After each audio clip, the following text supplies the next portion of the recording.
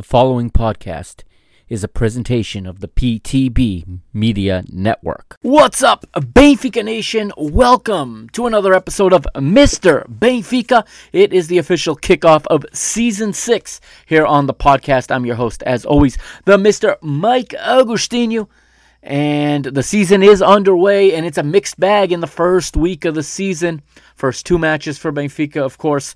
Euphoric victory over Porto in the Super Cup, and then we come crashing down to earth against Boa Vista in round one of the Liga Portugal Betclic. We're going to talk about both of those matches tonight, plus some league news, and probably much more. But episode 167, the premiere of Season 6 of Mr. Benfica, kicks off right now.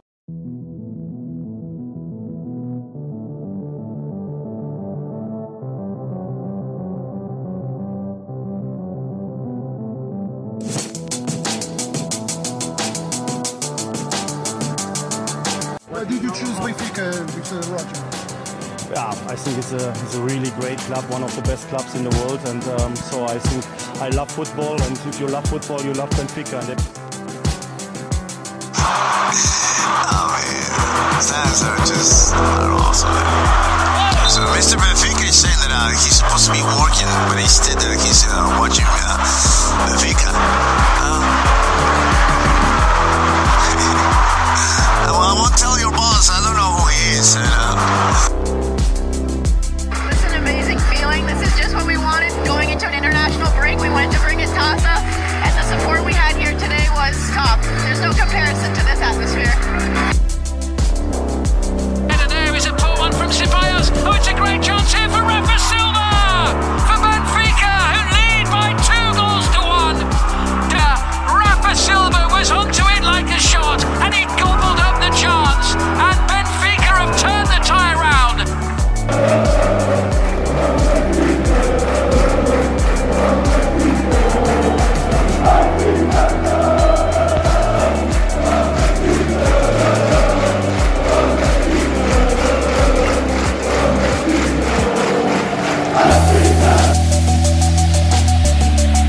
What's going on, my people? From the northeast corner of the United States of America, going out around the world tonight. This is Mr. Benfica. I'm the Mr. Mike Agostinho. Again, follow me on Twitter or the X, whatever you want to call it. Follow me at Mike Agostinho. That's at MikeAgostinho. And follow the show if you'd like at Benfica Mister.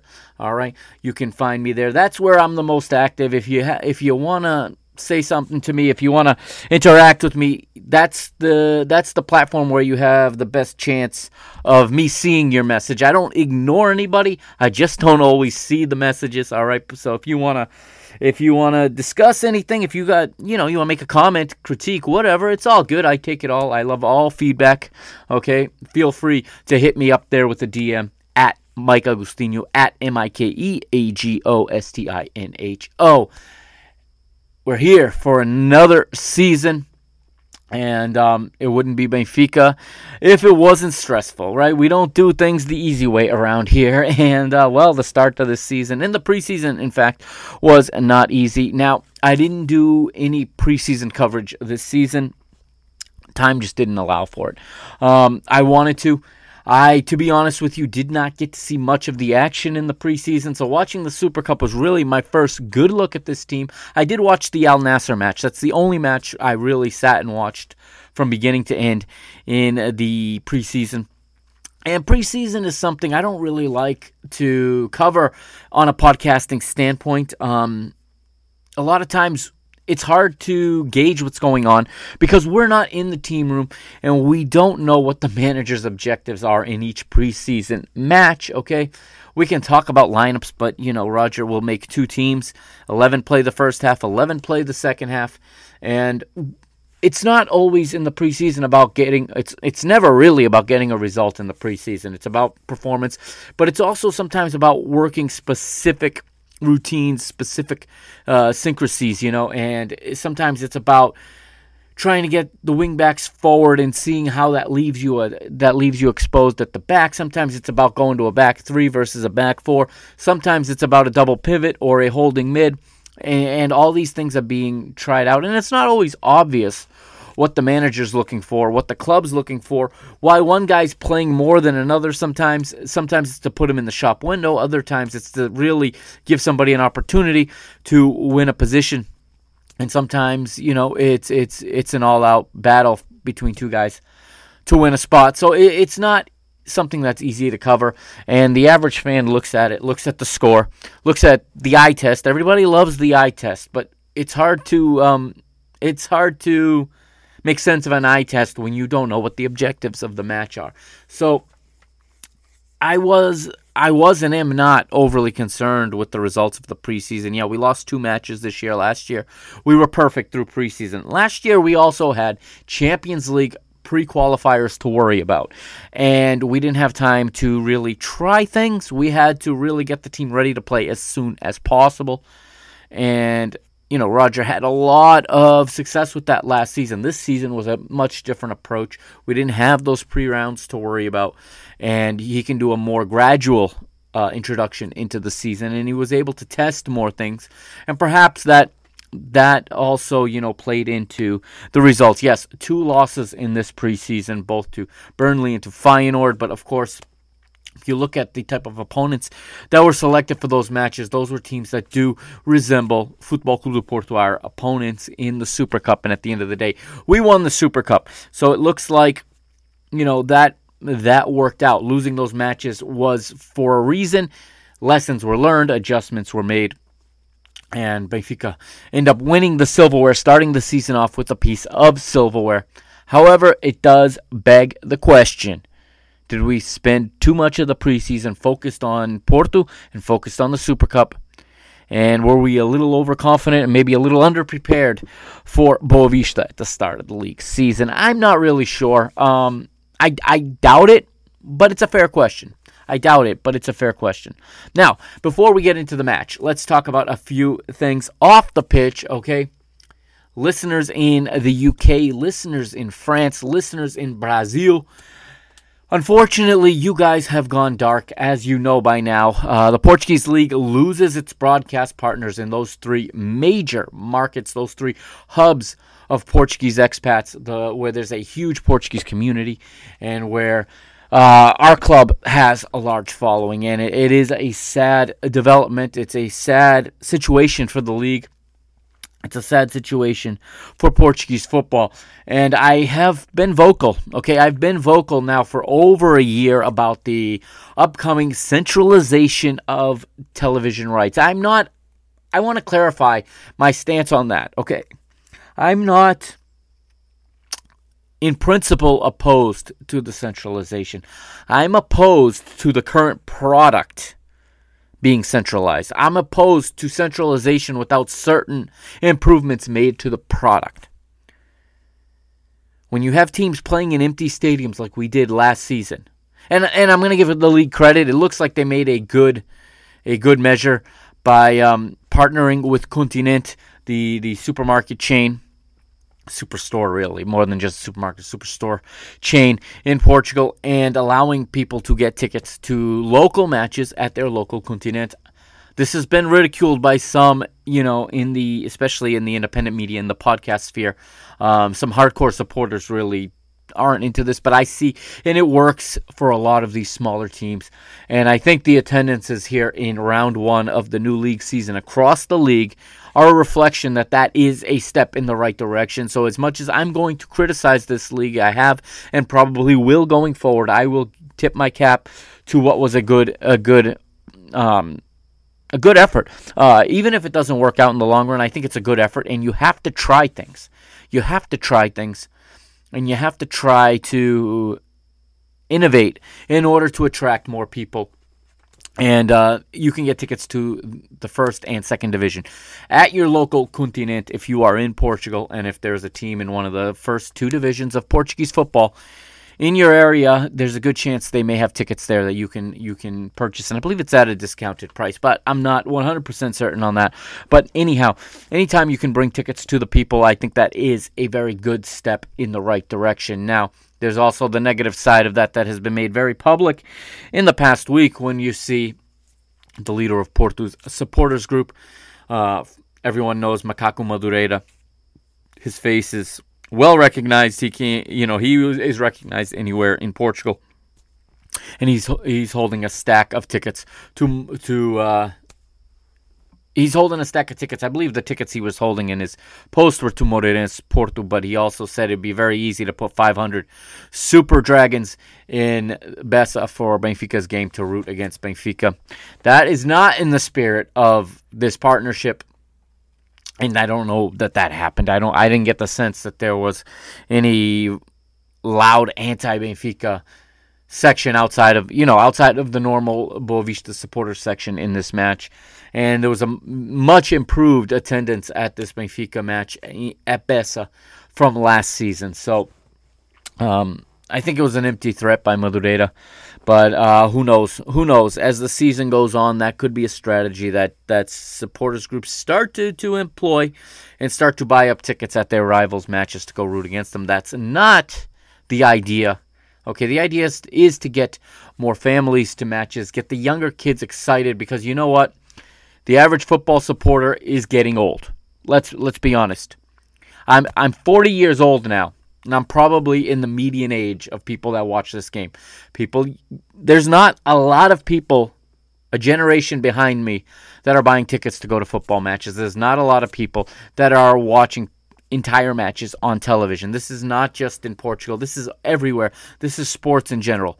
People have become, in a way, addicted to devices, addicted to social media, and are consuming condensed highlight packages, and then going on the internet and talking like experts about what they saw in those highlight packages as if it tells the whole story. That is kind of a situation we find ourselves in now in the world of sports. So I think making tickets more accessible to everybody is a very important step that the league needs to take in order for this centralization of television rights to work. Okay, it cannot be where the real product is the three or four matches featuring the Big Four, Big Five. I include Vitória in this because they're well supported. I'll say Big Five when I talk about this. It can't be selling those 5 matches and then the other 4 being, kind of, they're there, they're on, and nobody's at the match. And, it's a 0-0 draw with 7 yellow cards, and where the ball is in play for 42% of the match. It can't be that. So the league has to take steps in the right direction to correct that. Now, this is a big step backwards for the Liga Portugal, losing these TV partners. And it doesn't surprise me, quite honestly. And this is not a shot at anybody out there. Listen, and now you have no choice if you live in these places but to watch this, through an IPTV or through some sort of, illegal, I say illegal in air quotes, okay, illegal streaming site, where online piracy. That has consequences, though. That has consequences, and TV contracts get dropped. Now, I don't know. I'm assuming piracy is an issue in France. I'm assuming that the broadcaster knows their signal's being pirated and they're not seeing the subscriptions any longer to justify spending the money that it may or may not cost to broadcast the rights of the Portuguese league. I have to say that. I have to be honest and say that. This is not a shot at anybody. However, you by any means necessary to watch your team. I get it. I'm not throwing judgment at anybody. But understand that things do have consequences. And if we don't know the details, but if, and my sense is that the Liga Portugal, because this came days after Pedro Proença announced or made a statement about this league being worth 300 million euros in television money. And it was funny that just days after that, France drops the league. The French, broadcaster drops the league. And I'm wondering if the price went up. I'm wondering if the price increased from last year to this year. There was no increase in the number of matches there because it's the same number of teams. There was, last year was not a pretty year on the pitch for the Liga Portugal. Okay. Especially outside of the big 5, like I said. Outside of the matches featuring the Big 5, I should say.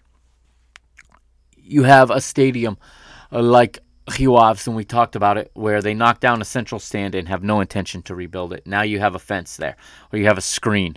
Okay, that TV companies don't want to see that, especially if you're raising your price. I don't know that they did or not. That's the story in France. In the UK, I believe it was TNT Sport.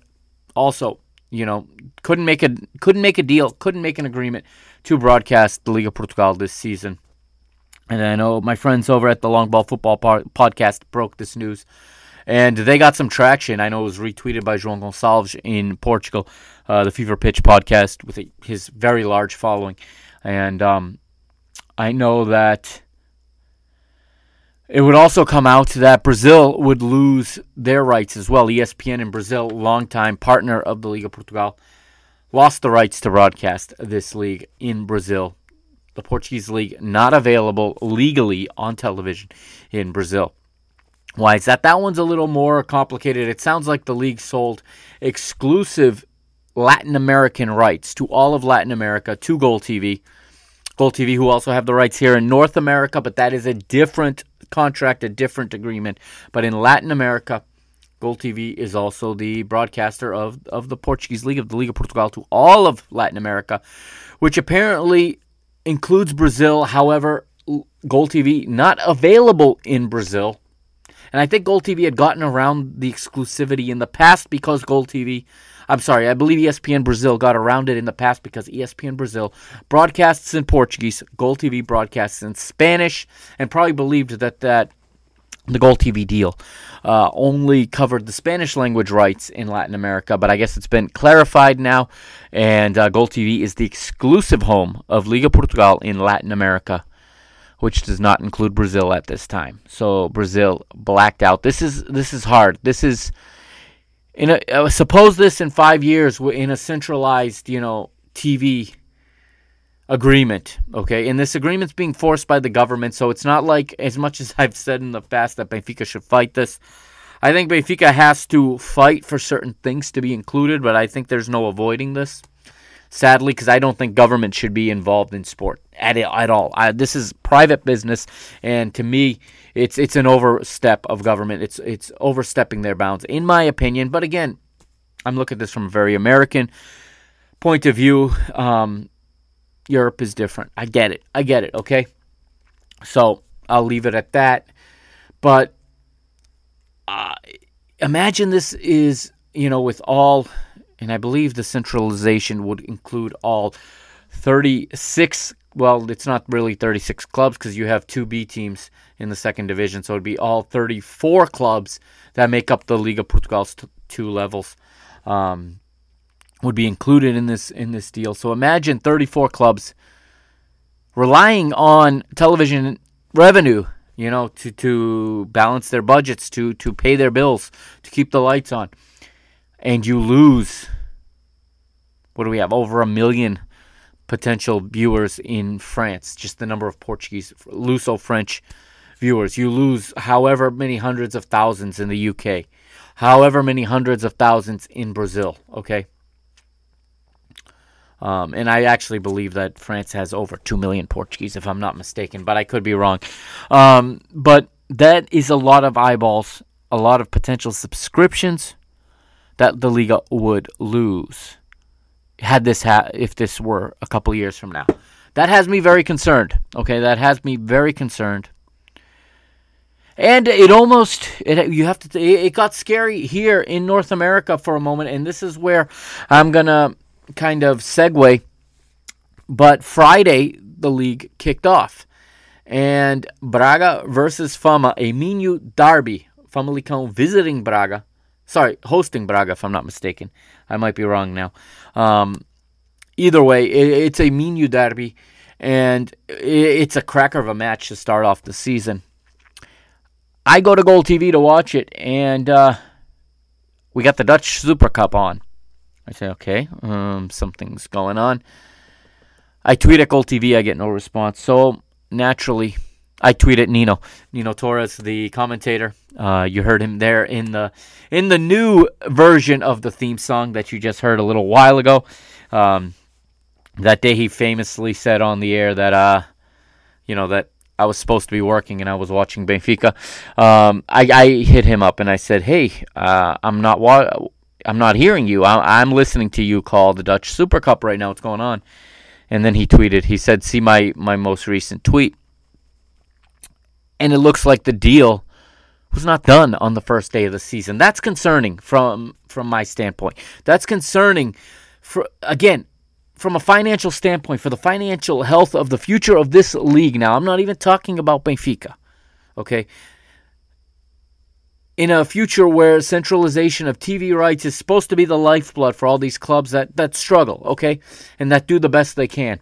These clubs that sometimes are prone to bring in shady investors to pay the bills, to keep the lights on.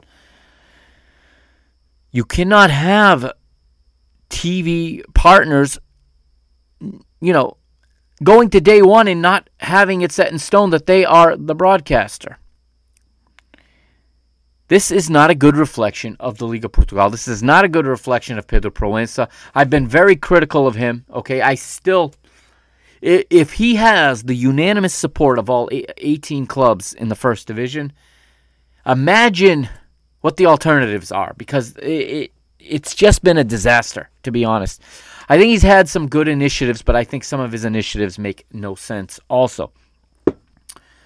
But this is a hot topic, and it's only going to heat up the centralization of TV rights because, again, we Benfica fans are going to be the majority of the subscribers that subscribe to wherever this league is available, okay? And losing a partner like ESPN Brazil or TNT Sports, or like the name of the French outlet is escaping me, but losing partners like that, I mean, it makes me wonder how much it's going to hit the pocketbook of all of these clubs. And of course, I also feel like our club, along with Porto, along with Sporting, Braga, and Vitória Guimarães, are going to be subsidizing the entire league, and I have mixed feelings about that. If they're going to continue to be, some of them, run the way they are. Okay? If they're going to continue to, for example, and Boa Vista did this, and I don't like it, if they're going to continue to ban, you're going to sell tickets to supporters of the other team in general admission section and then say they can't wear their club's colors. That's not acceptable in a country that claims to be a free country in 2023. And Nuno Picado said this on Benfica FM Monday night after the match. And he said the most concerning part about this, and I'm assuming him and I are about the same age, late 30s, early 40s is what I'm assuming. Maybe he's even younger than me. But what he said was hit the nail on the head. The most disturbing part about this, the most concerning part about this policy of not allowing fans to wear their team's colors in stadiums in a democratic country, at least a so-called democratic country. Sometimes it makes you wonder some of these things they pass there. But what's most concerning, and he said this best, is that people younger than him find this perfectly normal and perfectly acceptable, and it is not acceptable in a free society. That's my 2 cents on that. I've said it millions of times, but going on to the Gold TV situation. So Braga Famalicão is dark. I had the privilege last night of going on Nino's Instagram Live along with a Porto fan and a Sporting fan, and the four of us discussed week 1 of the season. It was a great time. But Nino let us in. So since he mentioned this on his Instagram Live, and that for me means it's public knowledge, here's what happened, in case you are wondering. Some of you have asked me, what's going on? Is the league even going to be on Gold TV? By the time the Benfica match rolled around on Monday, it was on. Okay, it worked. Here's what he told us, okay? He showed up for work Friday to call Braga Famalicão Braga. I don't remember which team was at home at this moment. But he showed up to work to call it. And he's like, where's everybody going? Because people are leaving instead of going in. And they told him, one of his coworkers or a producer or something told him, oh, the game's canceled. He said, what do you mean it's canceled? Is it snowing? Is it raining? What do you mean it's canceled? And eventually I think his boss explained to him that there was no deal in place, or the deal was in place in principle. So what felt like the deal was about to collapse is not the case, okay? The deal was made in principle. Some details had to be ironed out, is what Nino said on his Twitter. And I got to thank Nino Torres at Goal TV for at ESP Nino 74 is his Twitter handle. If you don't follow him, you should. He is really the voice in English of this league, especially now with no British commentary, with no British coverage. He really, even more now, is the English voice of this league around the world. And he kept us all in the loop. He kept everybody updated what was going on. If not for him, we would have been in the dark. Who knows what kind of conspiracy theories could have, manifested at that point. But he said that a few details need to be ironed out. And then what he told us was the contract was missing a signature from Liga Portugal. They had a contract, but they didn't have the last required signature.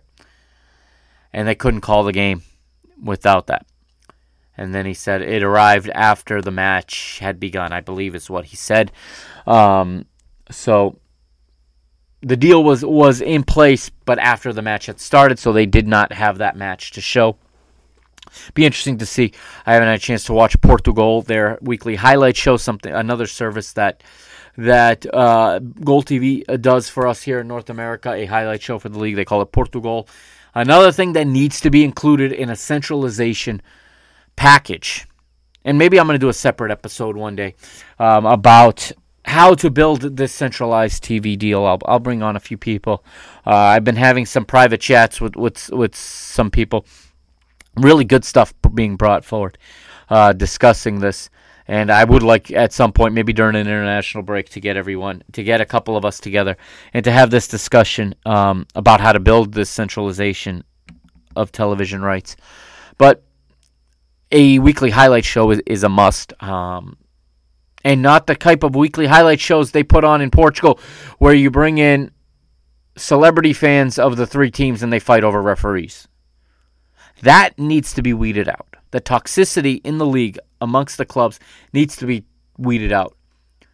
The four of us last night had a very good civil conversation. We talked football. We talked civilly. We gave each other, we even got each other's perspectives on our club, and it was good to hear from a Sporting fan and from a Porto fan, what their concerns are going into the season. And funny seeing just how similar we are about the way we all react to our clubs and our teams and how things go. Okay, so that's what happened with Goal TV. But yes, Goal TV is covering, this is obviously, I'm speaking only to people here in the United States and Canada, which is a very large portion of this audience. So I think it's relevant. Goal TV is covering it in English and in Spanish, as they have. If you're looking for Goal TV, I have two suggestions, okay? If you're looking to get it legally, obviously. You can get it through Fubo TV, okay? There is one of the packages. You got to look at it. I think it's the soccer package or it's the Spanish package. It might be the Spanish package. I downgraded to this package last season when BTV was dropped from Fubo TV. And I picked up Goal TV in English, okay? Which is great because now I have DVR access to all of Benfica, hopefully all of Benfica's matches, and I can record them all and watch them again. And to do this show, I really rely on the DVR and the recording of matches because I can't always watch them live. A lot of them go on during my workday, or this weekend Benfica is going to be playing and I'm going to be traveling, so I'm going to be watching it later that night when I get to my hotel. So again, I rely on that. But if you don't want to pay for Fubo, because Fubo is a little pricey, I do recommend Fanatiz. Okay, just Google for Fanatiz, Fanatiz, Fanatiz. Get that app. Goal TV is available in English and in Spanish there. Okay. And you can watch all of the Liga matches that are televised, on Goal TV there. And you also, and it's good value because you also get all of the BN Sport channels, and you get TYC from Argentina. You get all of the Brasileiro matches in Portuguese. You get all of the Argentine League matches in Spanish. So it's a very, very good product, and if you enjoy Copa Libertadores as much as I do, you get that on BN Sports. So that's for those of you here in North America, at least in the United States. I think in Canada, Fanatiz is also available. I'm not 100% sure, though. Check, check it out. Google it wherever you are and see if it is available. Okay, let's move to the match now. And let's start by, we know the result, right? Benfica lose 3-2 at the Bessa. Let's start by hearing, let's listen to Roger Schmidt for a minute in his post-match presser. And let's see what the manager, what the gaffer thinks of this loss. And I'll give you my thoughts on what he thinks after this. Was a special game, so the expected tough game. So it was a game where the opponent was high motivated, especially at the beginning. So a lot of fouls, and so it was not so much football on the pitch. But nevertheless, I think we were able to score the 1-0. Then in the second half, of course, we got the red card at the beginning of the second half. And then it was a different task. So unfortunately, with the free kick, we also got the 1-1. So that makes it more difficult. But to be very honest, was very happy how my players react. So I think we played a top game with 10 players. So we showed from the start after the red card that we want, nevertheless, to win the game. We were able to create chances. We still had not so many moments in the attacking. So we scored a second goal, very, very good goal, and then it looked like we can win this game. And unfortunately, one long ball, a misunderstanding in the defense, and they got the penalty. Actually, in this moment, we were fighting still for the third goal to win the game. So actually, we were already disappointed with 1 point, but that's what can happen in football. No? So one counter attack, and then we were not perfect organized in the rest defense, and they were able to score the third goal. So we are disappointed about the result. I'm not disappointed about the performance. My players did everything. They played a very good game also with 10 players. We have to accept today, we have to be disappointed tomorrow, and then we have to look forward to Saturday. So there's the manager, Roger Schmidt. And I know not everybody agrees with his analysis of the match. Just reading the social media and just knowing Benfica Nation the way I've gotten to know this fan base is it's a very results-oriented fan base, and that's not a bad thing, okay? But there is a time to analyze the performance as well, especially in match day one. And for the most part, I agree with him. For the most part, I agree with him on what he just said. I think that for the most part, the team did play well. The team reacted well, especially to the adversity of going down a man, and managed to find what I think we all thought was a winner from Rafa there to go up 2-1. I did think we had it there. I will say I can see why the manager is proud of his team, or proud of his players. It is early in the season. That needs to be remembered. And again, this isn't making excuses. This is making an analysis of what actually happened. And a lot of the neutral voices out there that watch this match and comment on it are saying this as well, saying the reality is Benfica didn't play all that bad of a match. I know what we want is we want them to take the pitch against everybody. We want to treat every team like a small team, and we want to bury everybody. And for the early portion of the season last year, we were able to do that. And I know that the fan base was expecting that type of start to the season this year as well. And to be honest, it very well could still be that. I mean, we need to keep in perspective. 2013-2014 season started with a 2-1 loss at Marítimo, okay? The season finished with Benfica winning the title by 7 points, okay? 7 points Benfica won the title by in 2013-2014. That was the first of the 4 in the Tetra. So it's the league is not lost in the first season. It's definitely not won in the first week, the first round of the season. So I do agree with him to an extent. I also think that Roger got his changes wrong in this one, and it's very easy to say that with hindsight being 2020. Let's go through the occurrences of the match here, okay? And I'll start with the lineups. Let's go through that, and we'll go through the way we normally do, where we work our way through the different things that happen in the match. And we will cross those bridges when we get there as to, the moments that really define the match. But I think this was one match where I thought Roger got just about all the substitutions wrong. But at the same time, absolutely can understand why those changes were made. I absolutely understand the thinking behind it, and so many times those exact changes work. This was one day where they just didn't, and at first I saw it one way, and now being 48 hours removed from this match, I kind of have a different take, maybe a more balanced take on this match. So I will work my way through it now. This episode, we're already well over a half hour, and I haven't even started talking about this match. So I'm going to get into this match right now. Let's take a look at the lineups. Okay, we'll start with the home side, with the Panthers of Boa Vista, managed, of course, by one of my favorite Benfica players of all time, Petit. Petit is a guy I would love in this midfield right now. He doesn't have to play every day, but I would love to have that kind of hard-nosed number 6 that can just go in and be a pit bull. I'm a big fan of Petit as a manager, too. I'm happy to see him having success. I know Boavista going through a very, very tough time right now. As the American player Roger Cannon said, he terminated his contract because he wasn't paid. The club denies that, but it's kind of hard to deny that. He's not playing right now, so for him to be, not playing, I have every reason to believe that he is at least owed money. Maybe he was paid, but not paid what he's owed.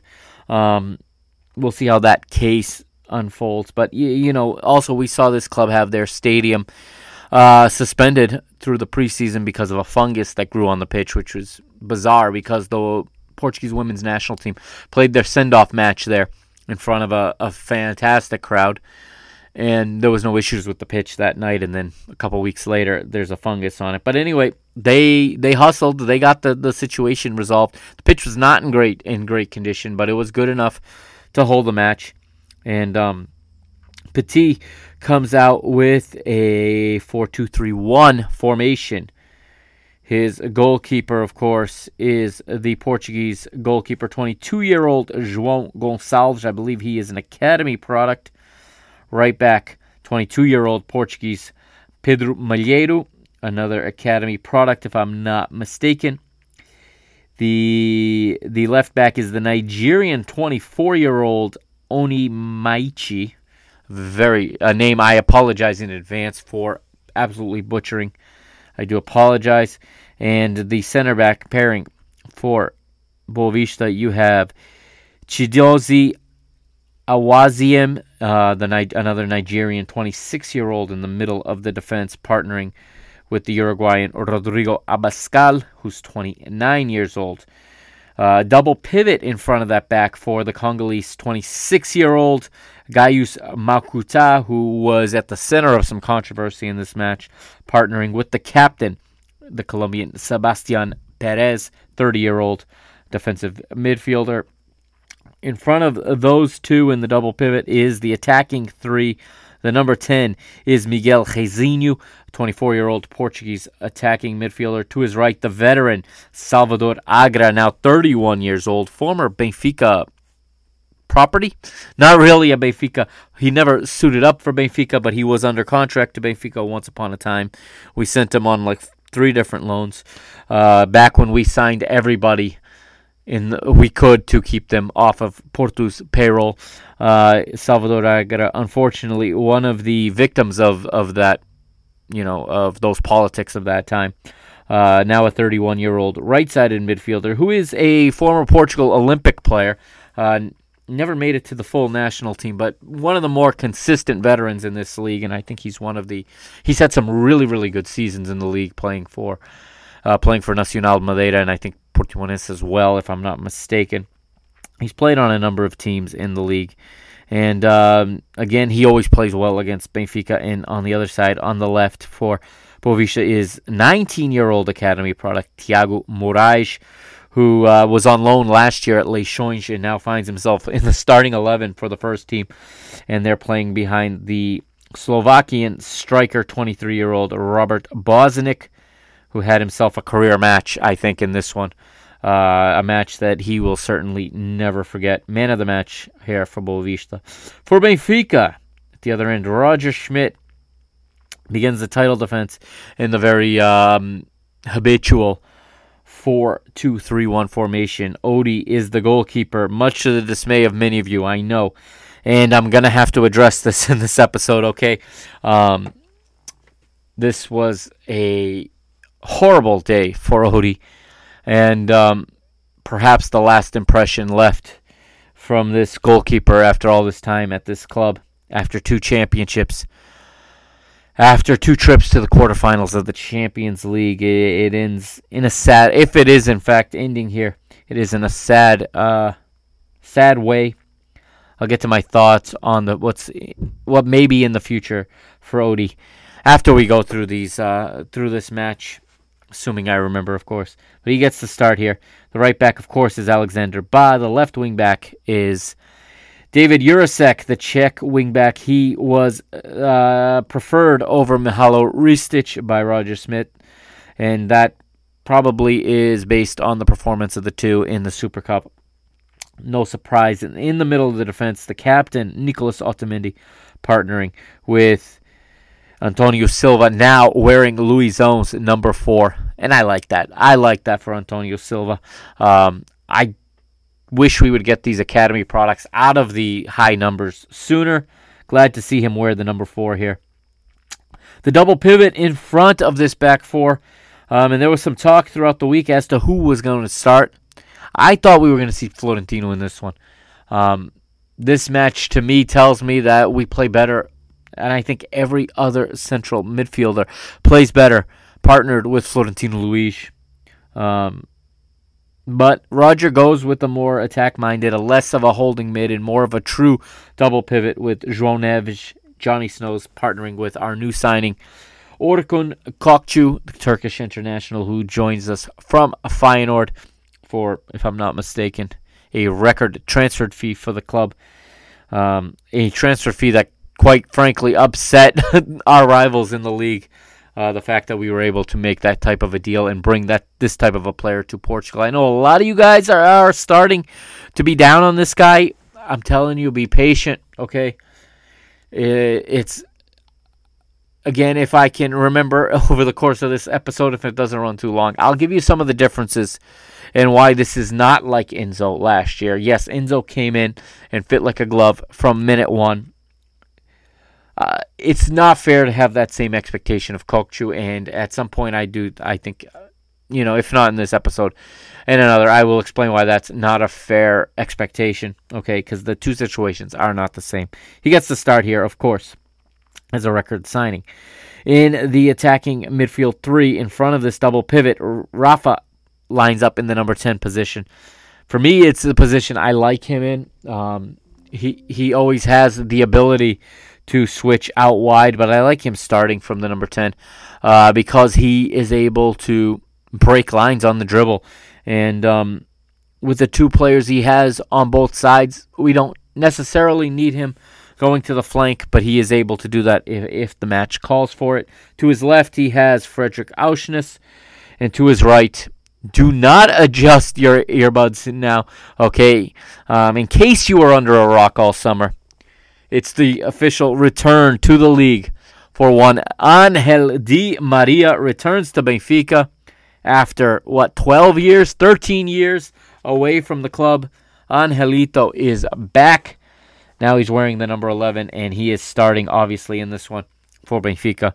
And the man with the spotlight here, after the sale of Gonçalo Ramos, is the going into this match very in form Petar Musa. Nino likes to call him Peter Parker. You'll hear an audio bit in a little while where he refers to him as Peter Parker, which is his nickname for him. this was a golden opportunity for Petar Musa to make a name for himself and to remind Roger Schmidt, hey, I want this position. I know we just signed Artur Cabral from Fiorentina, and Petar Musa has an opportunity here before Artur is ready to play to say, hey, don't forget me. I'm still here. Okay, I'm the one scoring goals in preseason. I'm the one that, iced the match against Porto last week. And this was going to be a rare start for Musa and an opportunity to prove he can be a starter. Personally, I don't view him as a starter for Benfica. I view him as a super sub. I think he's most effective on this team in that role, at least at this stage of his career. Unfortunately for Musa, he does not do too much in this match to change mine or anyone else's mind. That is of that opinion. So there are your 22 players taking the pitch here at the Estádio do Bessa, 21st century as they call it. Of course, the referee in this match was...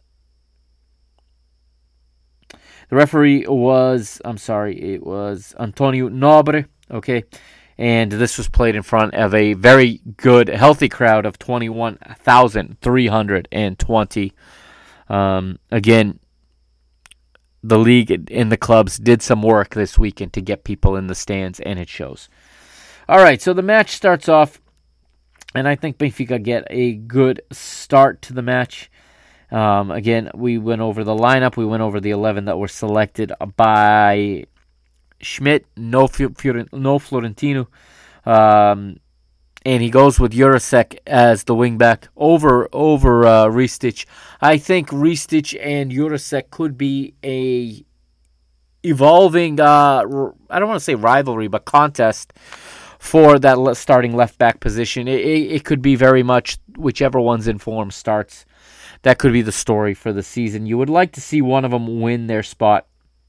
And Roger talked in the post-match presser, as you heard at the top there, about a lot of fouls. And, I mean, it was in the very first minute, okay, Antonio Nobre reaches for his pocket and shows Boavista's Miguel Reizinho a yellow card for a foul against Rafa. The Casa Rafa, as we call it, hacking Rafa, starts right at the beginning.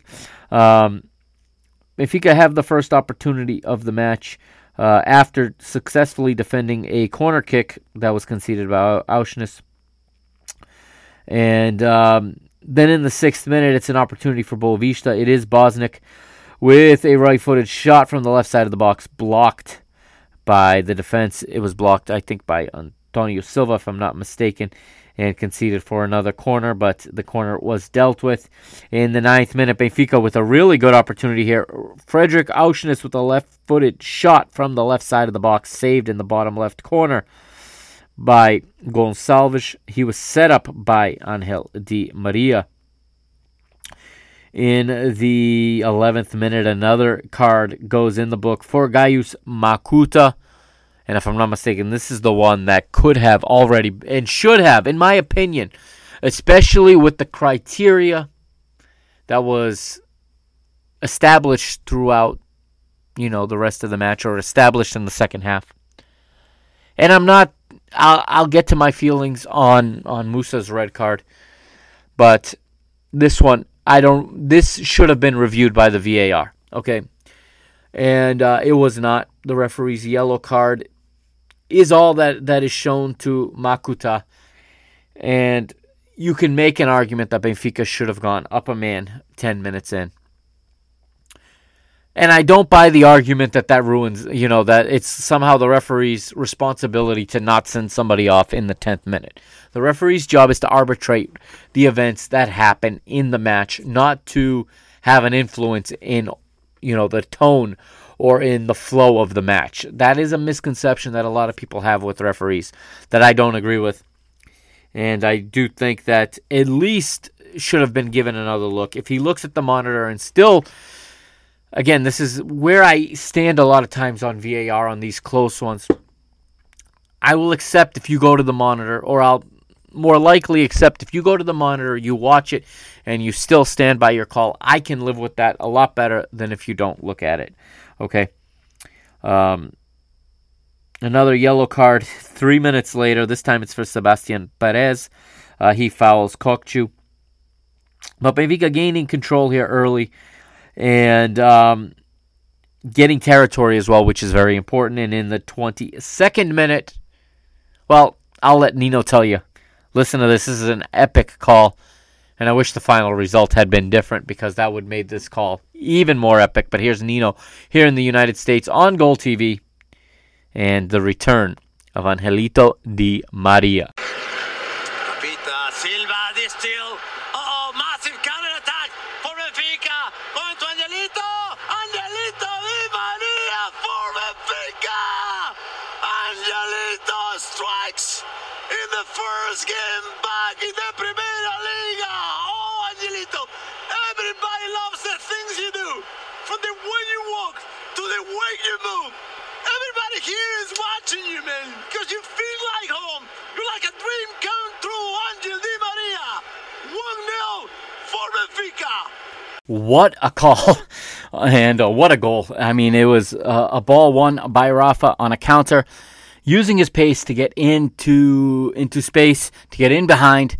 And just as Boavista's defender tries to close Rafa down, and just as the goalkeeper tries to cut the angle, he slides it across the face of the goal for a wide-open Angel Di Maria to reopen his goal-scoring tab with Benfica. 13 years later, Angel Di Maria scores again for Benfica in the league. He also scored in the Super Cup, as you know. But in the league, if my math is correct, 13 years later, he returns to the score sheet in the Liga Portugal. Benfica take the lead, and I mean, I was ecstatic. I thought we were on our way to an emphatic opening round victory after that. And the team, was playing fine. They were getting the job done, controlling the match, limiting Boavista's opportunities at that point. And that came in minute 22. And the Benfica fans were just enormous. Once again, I mean, the Benfica fans came to play once again. The flares go off. I know that's illegal. These people are risking their freedom. They're risking their, whatever. They're risking, legal action. And they're lighting these flares. And they're singing. And it's just a fantastic atmosphere at the Bessa. And the Bessa is a special stadium for us Benfiquistas, okay? Those of you not old enough to remember, okay? Those of us a little older remember a time way back when the Stadio de Luz, the new Luz, was being built and the old one had been knocked down, that in-between period. We used Bessa as a home in a Champions League preliminary round against, if I'm not mistaken, Lazio. We used Bessa as our home match, as our home stadium. We played our league home games at the Jamor that season. We were just like Bissad, except we actually put a few more people in the stands. If my memory serves me correct, Sporting was also using the Jamor that season, as both of our stadiums were going up. But we played our European home matches that season at the Bessa. And it's a special stadium for me personally because that's where, where I believe the Vietnam ended was in that stadium. It was in 2004, 2005. That penalty from Simão, the 1-1 draw that sealed Benfica returning to the crown, winning the title finally after an 11-year drought. I'll never forget that match. I mean, the Bessa was painted in red that day. There was only a tiny little section behind one goal for Boavista fans. The rest was all Benfica supporters. We celebrated in the Rotunda Boavista down their Avenida, and I remember the festa, the party all the way, the rolling bus party. This was before the Marques was a thing, and the rolling bus party all the way to the Sacraneiro Airport in Porto, onto the plane to the Delgado Airport in Lisbon, and in Portela, and then all the way to the Stadio de Luz, where it was filled with people. They had filled the Stadio de Luz, and we did another trophy presentation at the Luz. Okay, we lifted the trophy and the fans rushed the pitch. There was, like I said, no Jamor at that time. This was the last title before the advent of the Jamor, if I'm not mistaken.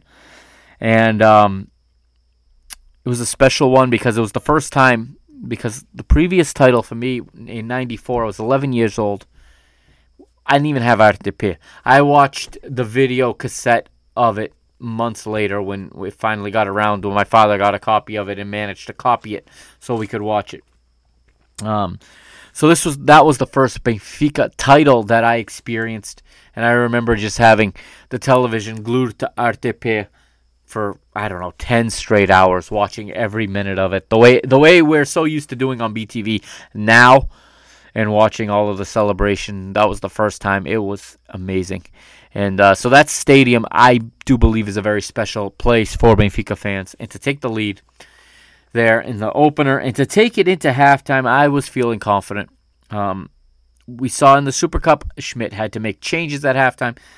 Here, it didn't look like we were going to need to make any more changes, right? It didn't look like we were going to need to make any sudden changes, I should say. It didn't look like any kind of trouble was on the horizon.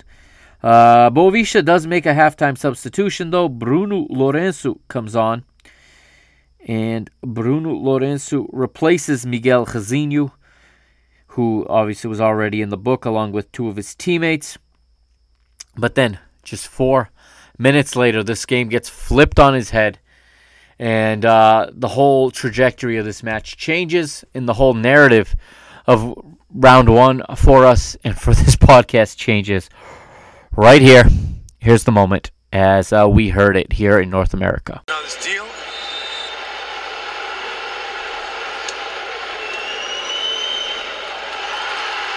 And the red card. Jesus. A red card for Peter Parker. For what? And this is straight red. Let's see here. Why? What? No.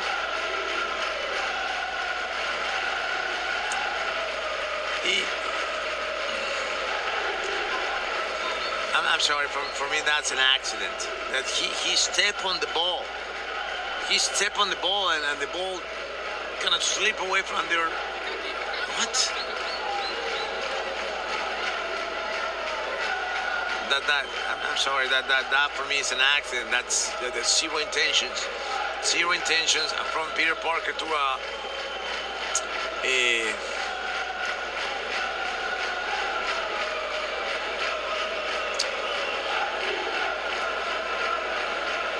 So Petr Musa, a.k.a. Peter Parker, sees a straight red there. And at the time, you heard Nino's reaction there. At the time, I was thinking the same exact thing. I said I was 90% confident that the referee was going to be called to the VAR monitor. He was going to look at it. He was going to see that he stepped on the ball, and he was going to rescind the red card and make it a yellow. That's what I thought. And there's even, an angle there where you see that the Boavista player, and this is horrible luck, but he actually twists his ankle before Musa comes down on his ankle. It was just a double whammy. It was a freak series of events as they both arrive at the ball around the same time. The Boavista player's ankle rolls inwards, and then Musa foot rolls off the ball and right onto his ankle. At the time, I was in agreement, and having chance to think about it and watch it a few more times, I'm coming around to the realization that that's probably still a red card. I'm not 100% sure. I have to admit that I don't know the rule as well as maybe I should. Definitely don't know it as well as a referee. I had reached out to a couple of ref friends looking for an answer, looking for an interpretation, but at the time of recording here, I don't have a response yet. So I don't know if that... I honestly don't know. Perhaps I'm reading the quote-unquote experts, and that's in air quotes, in the Portuguese media, the ex-referees, if you will, the Duarte Gomes and the Pedro Henriques and the Jorge Croado, and I didn't even get a chance to get Antonio Rola's thoughts on this one. I wish I had. It would have been useful just to get the different perspectives, but of the ones I did read, only Jorge Croado believes that the red card was incorrect. So I'm led to believe that maybe that is the rule, that the fact that he rolled over the ball is irrelevant. And if that's the case, I accept it. What I don't accept is the fact that that criteria is not applied to the other team. And we talked about Makuta, still being on the pitch and benefiting from the fact that his challenge that had a similar contact, okay, without slipping off the ball, the fact that his was forgiven, assumingly for the mere fact that it happened in the first 10 minutes, and the old, in a lot of the teams in this league run with the old adage that in the first couple minutes you can get your shots in. I disagree with that. I'm not going to complain about this sending off, okay? However, this does change.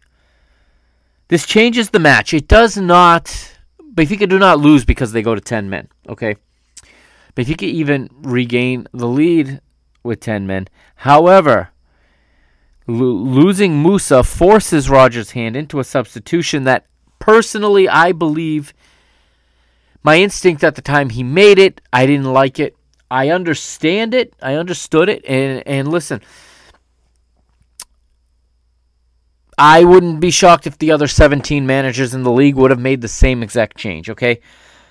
You're up a man, or you're going to go down a man now. You're winning at this moment, and you have a player who you've absolved essentially of any defensive responsibilities, and rightfully so. When you have an Angel Di Maria, you do not want him burning kilometers and burning fuel defending. However, once you go down a man, that becomes a luxury that you don't necessarily need. And Roger opts for bringing on Di Maria. Again, at the time, I didn't like it. I said, you're losing your most dangerous player, the one we've gotten used already to attacking through a key component of our attack, a key component in our goal-scoring, creation.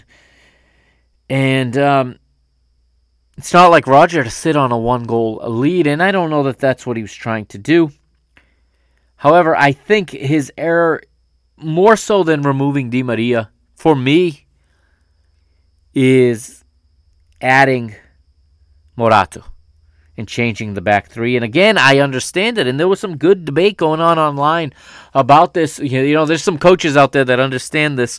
The idea was to go to a back three to allow the two wing-backs to get forward, because normally when you play with 10 in a back four, the wing-back, you now play with a back four, and the wing-backs don't get forward the same. And I'm assuming this was the plan for the red card, okay? Or this is the plan when a red card occurs in an attacker, is to bring on a third center back and play with three across the back. And that might have very well been a good decision if not for the subsequent free kick, okay? And I just watched it again. Okay, I just paused it and watched it again, and on Lateral Esquerdo, a very, very fantastic blog on their Patreon page, Pedro Bosses of Canal 11 breaks down the goal. He breaks down all three goals that Benfica allow, and on this one, he freeze frames it, and you can see the error starts in the preparation, okay? The ball is in the left center channel. That's where the free kick is being taken. I don't know, about 25 meters from goal, maybe a little further, maybe about halfway from the edge of the center circle to the edge of the penalty area, more or less, okay, in the left center channel. And Benfica load up the penalty area. They make a line across the, maybe just a little bit higher than the penalty spot. And interestingly, in how they positioned themselves, Morato just comes on. Okay, this is the substitution. Morato on, Di Maria off. Full disclosure, of Benfica people, I think I'm the lowest on Morato. He's just not my kind of center back, okay? He's just, he can pass the ball great. I like a little more vision, a little more two-footedness perhaps, maybe a little bit more, and I'm not saying he can't gain this, but I just like a better defender as a center back. Yes, passing out of the back is important, especially in a league like ours, on a team like ours, but I really would prefer to have Lucas Verissimo right now over him. Okay, but anyhow, it is Morato who comes on. He's the guy Roger believes in. Okay, and Roger has not been shy about that. He believes in Morato, and he actually thought that Morato did a good job to stabilize the team after the 1-1. I didn't see it that way, but again, I have a different view. I'm watching on television. He's watching on the touchline. The game doesn't look the same from those two vantage points. And he may be specifically watching Morato, especially off the ball, and liking what he's seeing. So understood. But on this one, for whatever reason, they make a line across. Otamendi's in the center. To his right is Alexander Ba. And to his right is the very left-footed Morato. Behind Otamendi to the left is where you find Antonio Silva. And again, I'm going to back this up one more time so I can tell you exactly who's lined up behind Antonio Silva here. And of course, this isn't rewinding the way I want it to, but okay, so it is Jurasek, okay, and Jurasek becomes a key player in this situation as well. So that's the line from left to right: Jurasek, Antonio Silva, Otamendi, Ba, and Morato. Everyone basically playing on their weak side. This is obviously how they practice this, okay? This comes from the training ground. They're defending a set piece, so this was planned. How much of it, Morato was included in, I don't know. But anyhow, he clearly knows his assignment, and he lines up. However, as Pedro Bolsas will point out, they're waiting for the ball to be sent in. The first ball, instead of being sent in, is played wide. So rather than crossing the ball from the center left channel, it's going to come all the way from the far left, touchline wide. And what needed to happen here was Morato needed to drop, okay? And he's a little bit high on the line. He's in front of Ba. The ball is played over his head as a result. Ba also out of position, a little high. He also needed to drop, so the two of them are out of position. Otamendi tries to react, but it's too late when he realizes that that they're too high. They didn't drop enough, and Boavista are able to get the flick towards the back post. As a result, Otamendi arrives late. Now that leaves his position and his ability to block the ensuing shot. That makes it null and void, takes him out of position. And the original ball comes across. Jurasek can't get rid of it.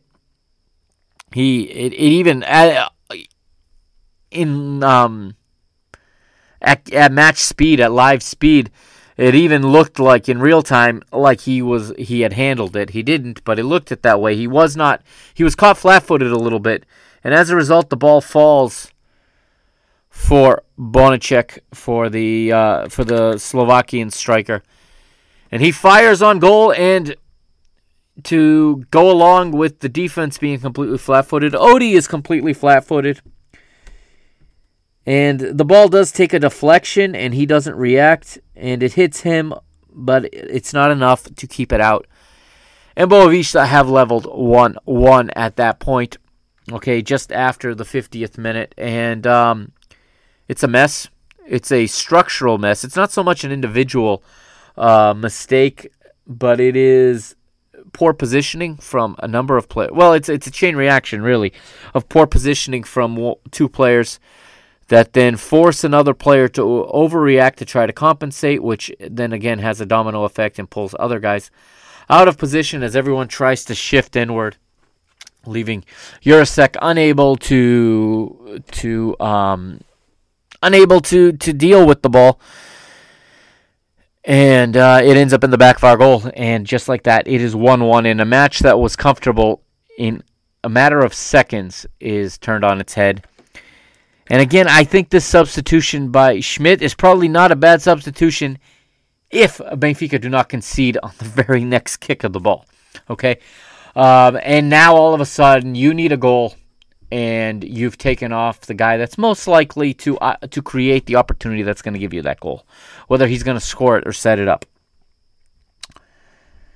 And that's about the worst thing that can happen as a manager. You know, when you're on the bench, and every coach has been there, you make that substitution, and just like that, now you are a victim of that substitution. And it takes a few minutes, but Benfica do stabilize. I think Schmidt gets that right when he says that, you know, the back three does stabilize. And the wingbacks do start getting forward. And Benfica with 10 men are in total control. I think Boavista also retreats more than they needed to. I think they invited Benfica forward. They invited us forward here. And Benfica made the most of it. And we saw a play shortly thereafter where Rafa gets in behind. The defender from Boavista makes an absolute mess of it. I don't recall exactly which defender it was, but he makes a mess of it. The ball is bouncing. Rafa's able to get around him and get a chip on it. He gets under it. He lofts it over the goalkeeper, but the ball pings off of the crossbar, and Benfica nearly go ahead 2-1. That chance came in... let's see here. It came in the 69th minute, okay? Before that, we do see Petit making a substitution, okay? Petit brings on two players, okay? Once it's 1-1, Petit makes a very Portuguese substitution, is the best I can call it, as he starts playing for the 1-1 here. And Felipe Ferreira replaces Abascal, and I think Felipe Ferreira is the player that makes the mistake a few minutes later that allows Rafa to nearly put Benfica back ahead. And Ilya Vukotic replaces Makuta, who is lucky to still be on the pitch here. Makuta also appeared to have conceded a penalty at another point in the match, and again, the VAR did not call the referee to the monitor to take a look at it. And once again, it is that inconsistency in criteria that gets us crazy about referees. Overall, I don't have as negative of a rating for this referee as maybe you all do. I've also watched the majority of this match twice now, and it wasn't that bad. It is my overall verdict. I don't like the way it went, but you can understand the calls. I'm more disappointed or more frustrated by the VAR's lack of action here. And it's quite possible the referee told the VAR that he saw it and he doesn't need to see it again. I mean, we don't have access to these conversations, so we don't know. It may be completely legitimate. It may be, every T could have been crossed, every I could have been dotted. It's very possible they discussed these things and they did it right, but because we don't have access to these conversations, we don't know this, and it leaves us to speculate. So again, that was in the 63rd minute. In the 65th, Rafa goes in the book for a card. Jurasek has his left-footed shot blocked from outside the box in the 66th. Kokchu set him up. And then, like I said, in the 69th, Rafa gets in around Ferreira, and he beats Gonçalves. The ball just goes off the crossbar and stays out and is just out of the reach of Kokchu, who's arriving just a moment late to put it in. So Benfica still behind here. In the 74th, Rafa with another opportunity, right-footed shot from outside the box. This one was blocked again. He's set up by Kokshu. Kokshu coming alive. Kokshu does a lot of little things right. I'll talk about him in a moment when we talk about the Super Cup as well, when we get to that. But I know he's not setting the world on fire. Players were expecting Enzo. They were expecting this guy to be Enzo the moment he put on the number 10 jersey, and he's got the added pressure. It is true of the number 10 jersey. But he's doing things I like. You have to watch the game a little closer. But he is adapting. There will be a learning curve for him, okay? And I guess it's the time to say what I kind of teased earlier, in that there's a big difference between Enzo joining Benfica at the height of his season, okay? Remember that Enzo had played an entire group stage of the Copa Libertadores with River Plate, had played, 2/3 of or more of the Argentine League, had played a round of 32 or a round of 16 of the Copa Libertadores as well, and was literally peaking when he arrived at Benfica, and that's why he fit in so well. Okay, Kokshu's arriving in preseason. It is a different animal. He's not as fit as he will be in 6-8 weeks from now, okay? And it makes it harder to adapt. He's never played outside of the Netherlands, okay? He's never played against teams that sit as much as the teams he's seen, whether it be the preseason matches with Burnley or whether it be, in this match here with Boavista. He is still adjusting to life in Portugal, adjusting to being outside of, yes, he's a Turkish international, but he's living outside of the Netherlands for the first time in his life. And it's all an adjustment. And I'm seeing things I like, so I am very confident in how he's going to evolve this season. But then, in the 75th minute, and he's at the center of it again, he gets on the end of a cross from Jurasek. He can't put it away, but it does set up this. So here it is from the ball. It starts with Rafa knocking the ball wide to Jurasek, and here is how it played out from there. Beautiful. Now Sebas. And this is Jurasek. They control. They shot from Kaku. The diving header. The pop. Here comes Rafa. Rafa to the rescue. Rafa to the rescue. Século 21st Century Stadium. Benfica is leading again on this match, on this Monday Night Soccer on Goal TV. Rafa, stepping up. That is your leader. That is your leader, Mr. Roger Smith. Rafa Silva playing the role of the leader. He leads by example. He's not one of many words. If at first you don't succeed, dust yourself off and try again. Kokshu's shot saved by Gonçalves. The rebound to Neves, saved by Gonçalves. Sorry, does it go off the bar? Either way, it falls to Rafa, and Rafa heads in the rebound, and Rafa makes it 2-1 to Benfica, to the visitors. And I will admit that even after about 5 minutes after the game was, after the lead was squandered and it was 1-1, I was quite confident that we were going to find a winner, and I thought this was it. I thought Rafa had found it, and I think Roger Schmidt did as well. And Roger, maybe he's answering to the pressure of having a deeper squad. Maybe he's remembering the criticisms of not substituting enough last season.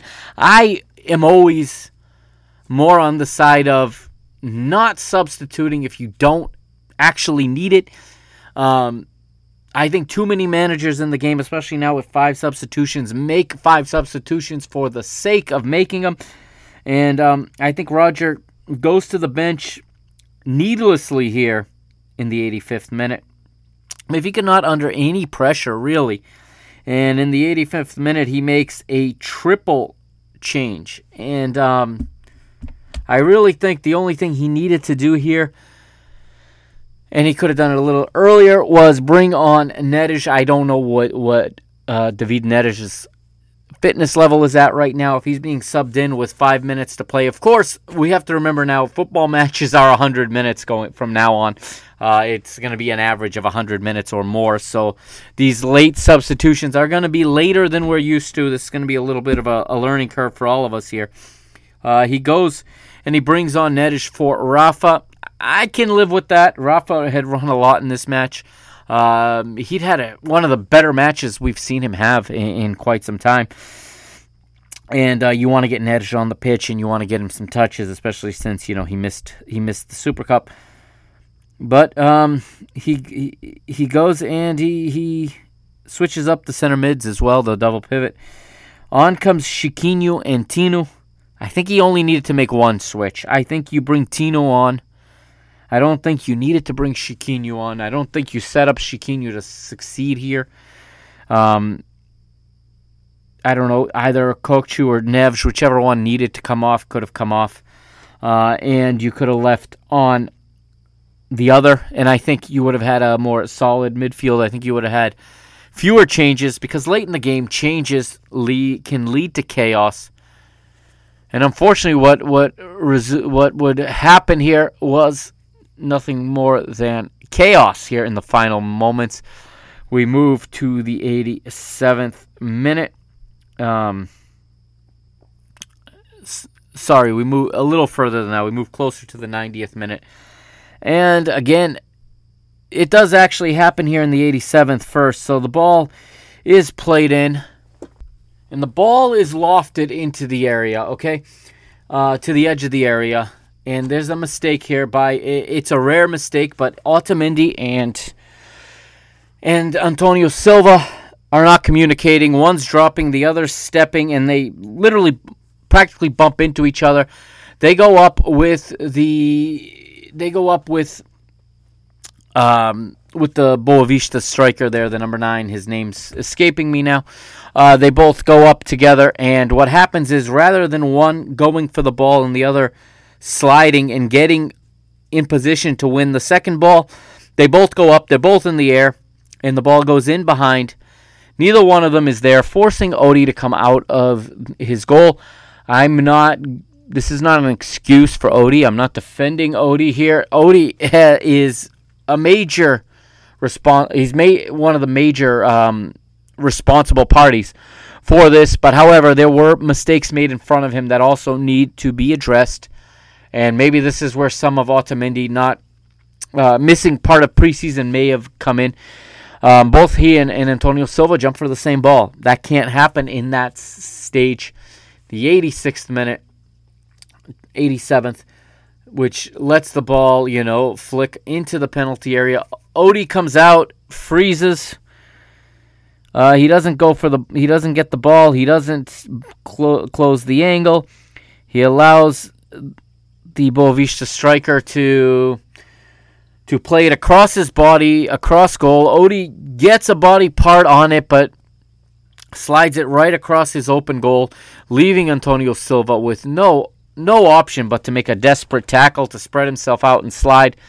And Antonio Silva takes down the Boavista striker. Jediel De Santis is his name. That's he's not a striker, but he is the player that was taken down by Antonio Silva. There's no doubt about it. I wish it wasn't the case. I wish I could complain about the call. Can't complain. The referee points to the spot, rightfully so. And we know Odi's record on penalties. Yeah, he's got that one save against Mbappe, but that's all he's got in all these years. And up steps Bruno Lourenço, the substitute, and he has a straight-on approach. He runs straight on. Odi dives to his left. The ball goes to his right. 2-2.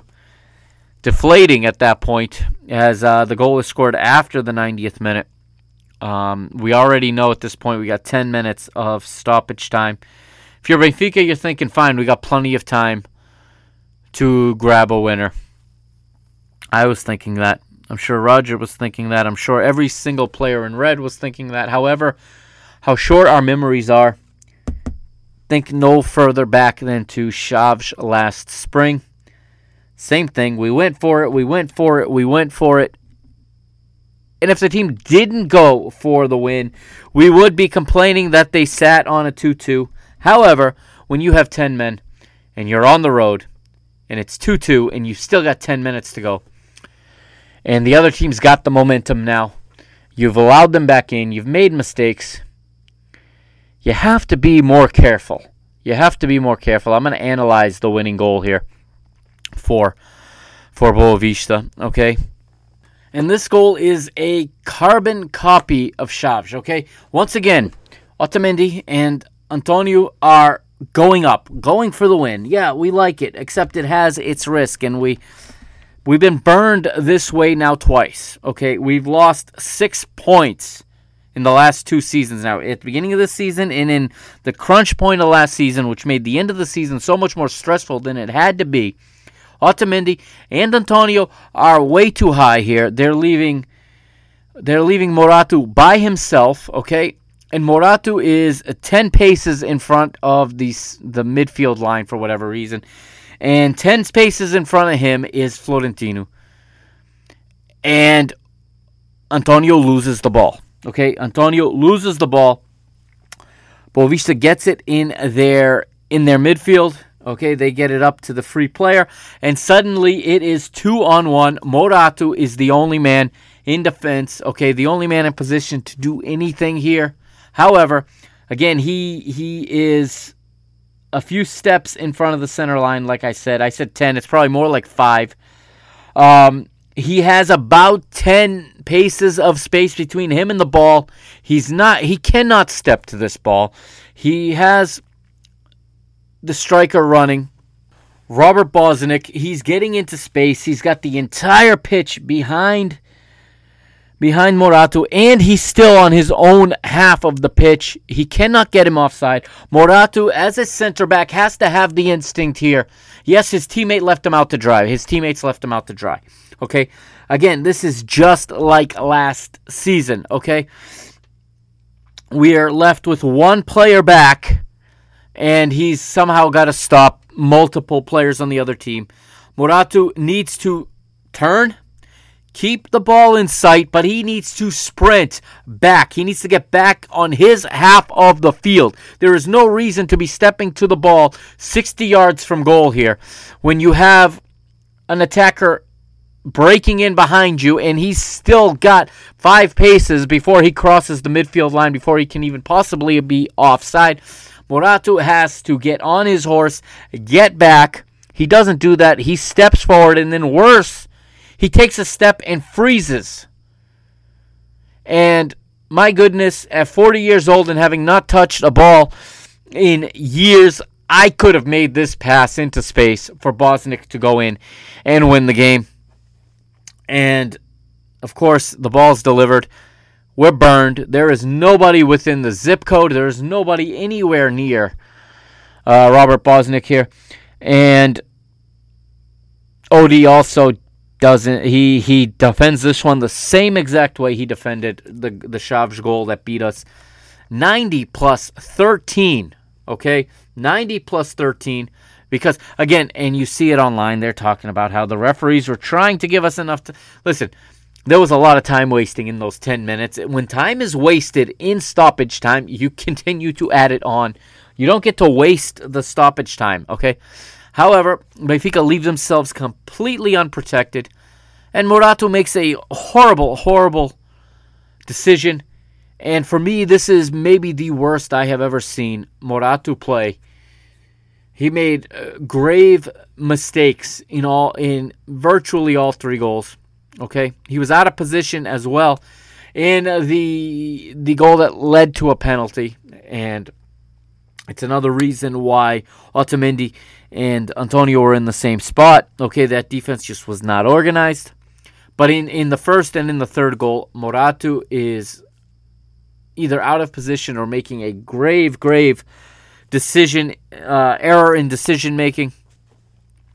And Odie gets in the hockey stance, as I call it. You know, he comes out, arms out, and he tries to use his right foot to cut off the far post. And just like last year, the striker, knowing he's going to do that most likely because they study film, they know what these goalkeepers want to do. He goes to the near post, right around him, right around Odie's left shoulder and inside the post. And just like that, 3 points become 0. Boavista with a deserved victory. This is a clean goal. There is absolutely nothing you can say other than Odie and Morato, even Otamendi and Antonio Silva, all to blame on this one. And maybe even Roger once again, because I think when it's 2-2, Roger has to remind his defenders to be smart. This is round 1 on the road with 10 men. You take a point in this situation. Yeah, it sounds like a loser mentality. It sounds like you're going for a moral victory. No, you win the title by accumulating points. You have won. You don't give it away like this in the 103rd minute of the match. 90th plus 13. And yeah, it's a victory. It's a victory for Boavista, and it's a defeat for Benfica. And perhaps positive is we don't have to have any talk about being undefeated this year. There'll be none of that. There'll be no talk about, coming out of the gates and waiting for us to slip up. We slipped up right at the beginning. Maybe it's a blessing in disguise. It very well could be. Let's go to the goal point now and see how that played out. And I'm going to stick to just Benfica's ratings in this one just because we are running real long and we still got to talk about the Super Cup. Odie, 4.6, a very, very poor performance. I think he'd be the first to tell you this. And I guess I'll address this now. I don't see a way back for him right now. Perhaps Roger is going to give him one more opportunity. I know none of you want to hear that, but I think it depends on what the plan was. When Trubin was signed, as most of you know, I don't have to tell you, the Ukrainian goalkeeper Trubin has been signed by Benfica, and many people wanted him to start this game, much less next week. And I think that pressure affected Odie in this match. I think he's not one that deals with competition well. He's someone that needs to be lifted up. He's someone who needs to be supported. And listen, I have given more support to Odysseas Vlachodimos in the past 3 seasons than I think any podcaster, okay? I have said that because I don't find it productive to just hammer your goalkeeper when you don't have a replacement. We now have a replacement. However, I think the powers that be at the club, Rui Costa, Rui Pedro Braz, Roger Schmidt, have made a decision whether or not Odie is going to go. If they want to keep 2 goalkeepers, if they want to keep Odie and Trubin, they cannot bench Odie right now. If the plan is to let him go, to move him, then yes, you bench him now, okay? Because if you bench him now and you plan to keep him, he's shattered. In my opinion, he is shattered and there's no coming back. And Trubin could, God forbid, break his arm next week, the week after. Knock on wood, okay? There, you hear that. He could injure himself, and you may need Odie to step back in goal. And with his confidence shattered, I don't like the prospects of that. I almost would rather go with Samuel or go and find a veteran that can come in and be a backup. So the problem with signing a goalie, I'm of the school of thought, and I've heard some pundits say this, that if you're going to bring in a goalkeeper, you need to get 2 goalkeepers because you got to go get a backup. Because I don't think Odie is that guy to be the backup. I don't think he'll be good in the locker room. I think there's guys he's close to, and I think it's going to divide the locker room. The best thing to do if he is going to sit, and I'm not sure. I'm not sure what Roger's going to do because Roger's not emotional like we are, okay? The emotional manager is going to bench the goalkeeper.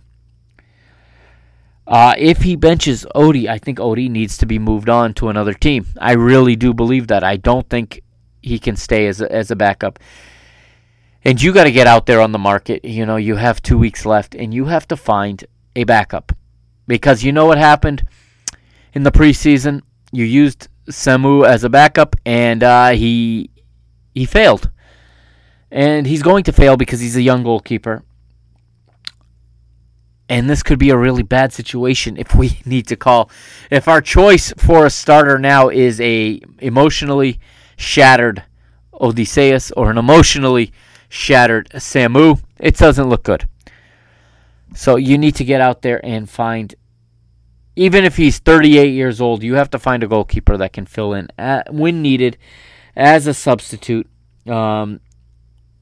Many of the commenters on Canal Owens, because I was watching their post-match coverage, were saying that, and this is, I think, a very Portuguese thing to do as well, is to wait until the cup, and that's when you make the change. You let him play a cup match first against the second or third division team and let him get his feet wet that way. If you're going to do that, you're going to have an Odie that's going to be nervous week after week, knowing that his replacement's on the bench and the next mistake is probably the last one. So if Roger's going to stick with Odie, there needs to be a public statement of support for your goalkeeper, which is going to unleash an unthinkable backlash from the Spurs. I don't want to be Roger on this one. I think the easiest thing to do, and I've been a supporter or at least a defender of Odie more than anyone else, but I think the best thing to do is to find a new home for him. Because you will not be forgiven if you stick with him and we have another performance like this. Okay? If another 2 points get dropped next week or the week after that, and he is the goalkeeper, there will be no forgiveness for that. And suddenly Roger is going to be on the hot seat. It doesn't take long, right or wrong, and I don't believe it's right.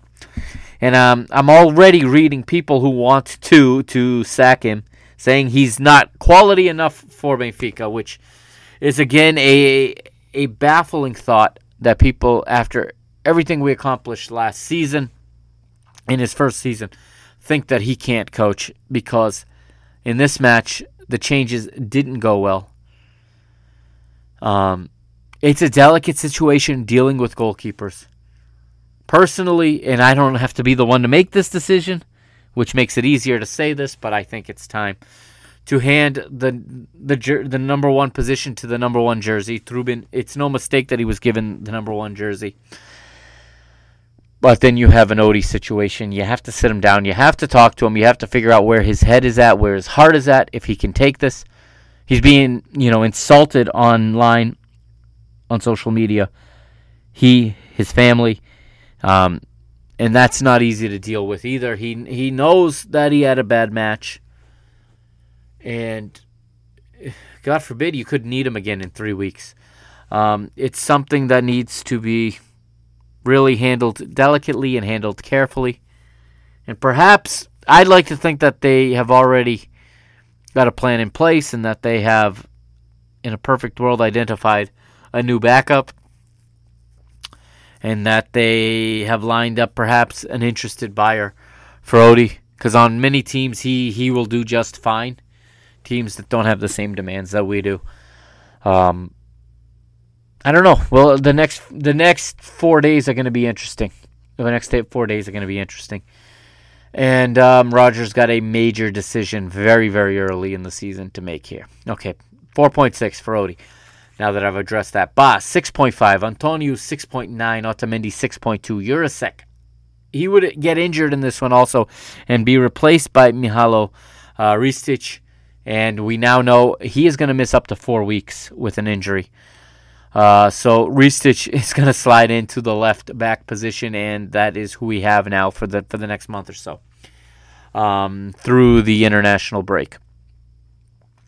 In midfield, Kokchu with a 6.0, João Neves 6.3, Di Maria 7.1 in a short outing, just 50 minutes.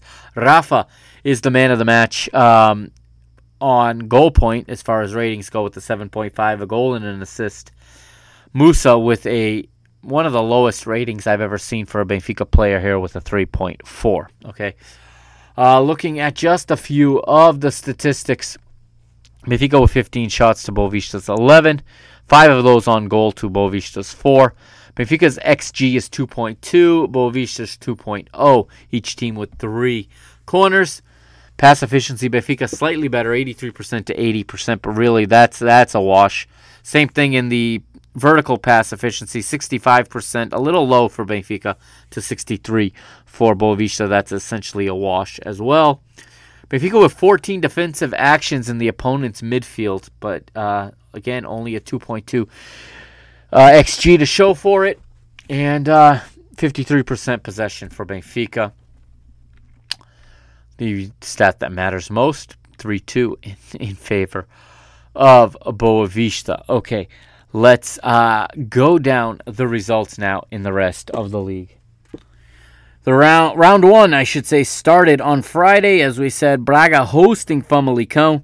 Famalicão 2-1 winners after Ricardo Horta put the Bishops ahead in the 9th minute, and then goals from Afonso Rodrigues and Oscar Aranda in stoppage time gave Fama the win in this Minho derby. Again, this was played at the Municipal Stadium in Braga. Just under 20,000 in attendance for this one. Saturday's matches. We stay up north. Gil Vicente hosting Portimonense, and it was a goal fest for the Gilistas. Fujimoto with 2 goals for Gil Vicente, 1 in the 9th, 1 in the 45th, +5, and then a goal for Pedro Tiba, another for Tijani Torre, and finally Gabriel Pereira closes it out in the 90th, +5, 5-0 win for Gil Vicente, full house of 3,600 at the Estádio Cidade de Barcelos. In Algarve, Farense beaten badly at home at the São Luís in front of 3,953. Casa Pia traveled to Algarve and come away 3-0 winners. Goals from Clayton, Pablo, and Xavier Godwin. And then Saturday night, Sporting at home against Vizela. Attendance for this one, 37,152. The arrival of Victor Gorkis with 2 goals in the first quarter of an hour, 1 in the 14th, 1 in the 15th. But Vizela would power back in the second half with a goal from Samuel Isende in the 75th. Nuno Moreira pulling Vizela level in the 77th, but only for Paulinho to win it for the Lions in the 90th, +9, 3 points for Ruben Amorim and his Sporting side to start the season. They are ecstatic. Sunday, Rio Ave, 2-0 winners at home to Chaves. Goals in this one for Leandro Ruiz and Zé Manel. Staying on Sunday at the Reboleira, I don't think this was at the Jamor. No, it was at the Estádio José Gomes, which is the Reboleira in Amadora. 4,300 in attendance. I believe that's a full house as well. Estrela returned to the first division, but it was the traveling side from Minho. It was the Guerreiros do Minho. The Conquistadores, Jota Silva with the header, putting Vitória Guimarães ahead 1-0 in the 24th minute. Vitória wins 1-0 on the road, and after the match, their manager, Moreno, steps down, resigns as manager. Shocking, and again, this is the side of Portuguese football I will never understand. You are at a good job. You have a good team. I know you failed to get to even the playoff round of the Europa Conference League, but Vitória Guimarães is one of the top jobs in Portugal. If you're not in the big 3, Moreno steps down. I'm sure there's more there than what I'm aware of, but a little bit of a shocker, and it only took round 1 to get our first coaching departure in the Liga Portugal. it is the same circus as it always has been. Roca, in between crucial European preliminary ties, hosting Estoril, and they play in front of only 1,752, and attendance is a problem at Roca. This is a team that finished 5th last year. Again, we're going to be centralizing TV rights. We cannot have teams with 1,700 fans in a stadium that I think holds 4,000 people. Just over a quarter of its capacity. But on the pitch, it goes Roca's way. A crazy match, a 7-goal thriller, an absolute circus match. But Roca are the winners on this one. They start the season with 3 points. And then we know on Sunday, Moreirense won Porto 2. Moreirense's goal from Frimpong. And then Tony Martinez and Wendell with goals for Futebol Clube de Porto. And they start off with a 3-point lead on us. If this is a 2-horse race, I'm not saying it is, but in the rivalry, they are already 3 points ahead of us, as we know Boavista 3-2 winners over Benfica. Round 2 kicks off Friday, the 18th of August, with Casa Pia hosting Sporting. And I believe this match is going to be played in Rio Maior, but I am not 100% certain. It's always a back-and-forth story about where Casa Pia is going to play. They were going to play at the Restelo. They were going to play at the Jamor. They were going to play in Setúbal at the Bonfim. Then it was Rio Maior. I don't know where this game's going to be playing. FOTMOB says it's at the Pinamanique. I can tell you one thing. It's not at the Pinamanique. So we'll wait and see where that one's played. Friday evening, 8:15 Portuguese Standard Time. And then Saturday, another Minho Derby. There are lots of Minho Derbys in the Portuguese calendar this year. Vitória Guimarães hosting Gil Vicente. That's a 3:30 Portuguese kickoff time. And then 6 p.m. Portuguese time in Trás-os-Montes, Chaves hosts Braga. And then in the nightcap, Saturday, 8:30 local time, Benfica hosting Estrela da Amadora, in a match that Benfica must win, and Benfica really need a strong performance to put confidence back in the fan base. And going on at the same time in Algarve, Portimonense hosting Boavista. Sunday, Estoril host Rio Ave, Porto host Farense, and Vizela hosting Roca. And then on Monday, Famalicão hosting Moreirense. That is round 2 for you. In the Golden Boot race early on, we have a couple players with 2 goals, 3 of them to be exact. Robert Bosnick, obviously, against us, Victor Gorkic and Kanya Fujimoto. And then you got a whole slew, about 30 players or so, with 1 goal. All right, that is the Liga Portugal for this week. I'm going to go right into the Super Cup and talk about it now. I know this episode is running super long. What else is new, right? Benfica, as you know, 2-0 winners over Porto. The antics of Sérgio Conceição announced today, good enough for a 1-match suspension plus 23 days. He's going to miss 3 matches from what I read in Abola. He's got 3 more matches. He's going to miss this upcoming match this weekend. And looking at Porto's next 3 matches, and I don't know if this is true, but this is what was written in Abola. I've also heard that 15 of the 23 days will be served during the international break, which is quite convenient. But I don't know exactly, okay?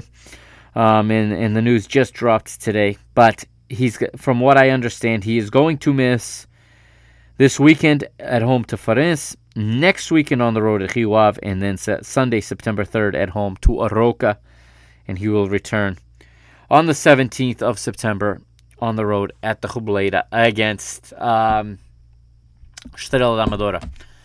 I don't really want to talk about him, to be honest. Him and Pep stole the headlines. What those two did was very obvious to me, and I think it was, in its own way, intelligent. They took all of the focus off of their team's performance. There was a lot to talk about there.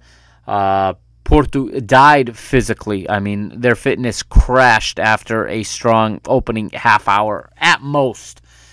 A lot of the pundits saying Benfica were outplayed in the first half. I think they were outplayed for about 15, 20 minutes. After that, it evened out. And in the second half, Benfica outplayed Porto. Okay, Porto completely broke physically. Pep got a red card on purpose. I think he tried to get sent off earlier when he tried to knee Rafa or step on Rafa. The referee, Luis Godinho, forgave that one. He forgave the knee in the back of Ristic as well. I think it was Ristic that he, or maybe, it was Jurasek, who he kneed in the back of the leg. It took the VAR to intervene, and I think Pep did that on purpose. Pep wanted to be sent off so that he could do that whole scene, taking his shirt off, pandering to the crowd, who, when it comes to against Benfica, I'm sorry, but they react like a bull in an arena when it sees the cape. I mean, the Ole's got under their skin, and that's, and again, it's Otavio who somehow escapes any type of booking in this match, and I don't know how. He throws elbows, he comes in late, he steps in, he is gibbering at the referee all match long. I mean, he does not stop complaining, he does not stop gesturing. His foul, kind of causes the mini riot that gets Sergio, his manager, sent off. It probably was all part of the plan. Sergio had every intention of getting sent off. It's quite a league where a manager is suspended. He appeals his suspension so that he can manage the match and gets another suspension while on appeal. Not even while on appeal is he on good behavior. He has told everybody he's not going to change the way he is. This is who he is. His fan base loves it. It endears him to them. They will do anything. They will run through a wall for this guy. His players will run through a wall head first for this guy if he tells them to. He knows the punishment's going to be light, and it's lighter than it should be. And everybody pointing to 8 years ago when Roger Schmidt apparently did the same thing. The difference was Roger Schmidt got fined 20,000 euros for that. Roger Schmidt got suspended for 5 matches, and Roger Schmidt apologized in the post-match press conference. None of that happened here. Sergio Conceição is fined a ridiculously low, laughable 12,000 in change. Absolutely laughable. Daoud Fakira was on TV, a manager who I have a ton of respect for, Daoud Fakira. And he says these fines don't discourage him. Why would they? For what he earns, they are pocket change. And he will continue to do this. And when Porto lose, he will do this. It takes the narrative away from their performance. It's very Mourinho-esque. It's just to another extreme because Mourinho is in leagues where he pays severely for this. And listen, Mourinho, for words in preseason, is missing 2 matches already. And he got absolutely the book thrown at him at the end of the Europa League final last year. You can barely call what Sergio gets a slap on the wrist. He's not going to change. He's going to do it again. 24 sending offs. 24 times Sergio Conceição has been red carded as a manager. Someone tweeted that he now surpassed his number of red cards as a manager now surpasses the amount of goals he scored in his football career. It's embarrassing. Again, we're going to sell TV rights with antics like this. It is embarrassing. This has to be reined in. This has to be reined in. We have to have civility in this league. It can't be Valtude. It cannot be Valtude. And you saw the way they just lost. The steam came out of their ears when Benfica start passing around and the crowd is doing the Oles. When they come to Estádio da Luz, I kid you not, we should do like the Mexico fans. And from the opening kickoff, if we win the toss, we should choose the ball. And the 60,000 in the Luz should ole from the first minute. It'll get under their skin. It'll get them booked. They will lose their composure. It'll be interesting to see how that match plays out. But here, Di Maria, the man of the match on this one, 7.7 on goal point. He absolutely came alive in the second half. I thought Kokshu was very, very good in the second half as well. Not so much in the first. Okay, Roger starts with a 4-5, some sort of a 4-5-1 that was supposed to morph into a 4-3-3. It didn't work. credit to Roger for recognizing that and making the changes at halftime. João Mario had to be sacrificed, which you can see on his face, the lack of confidence. Last night, Nino on his show asked me what I thought of that, and I said, well, he's a professional. He's been doing this a long time. He knows that nobody's spot is guaranteed, and he was the sacrificial lamb here, playing out of position, not really in a role he was ever going to succeed in, and he had to be surrendered as Musa came in, and then you get the great interception from Koksu in the middle third, picks out a pass for Di Maria, who then on the inside of his right, cuts inside, puts it on his favorable left foot, beats Diogo Costa, and of course, if that had been Odi, the pitchforks would have been out already if he gave up a goal like that against Porto. It would have been nice if I had recorded last week, and I had said that because, ironically, Odi gives up a goal not much better, maybe worse this week. Actually, he did. He gave up a goal that was worse. That first goal was worse this week. It hits him. He doesn't even have to stretch for it. It was just, but again, for a player that, many say is the best goalkeeper in the world, this is a ball he needs to save. Benfica get a little lucky with that goal, and they control the match from there on in. And then, again,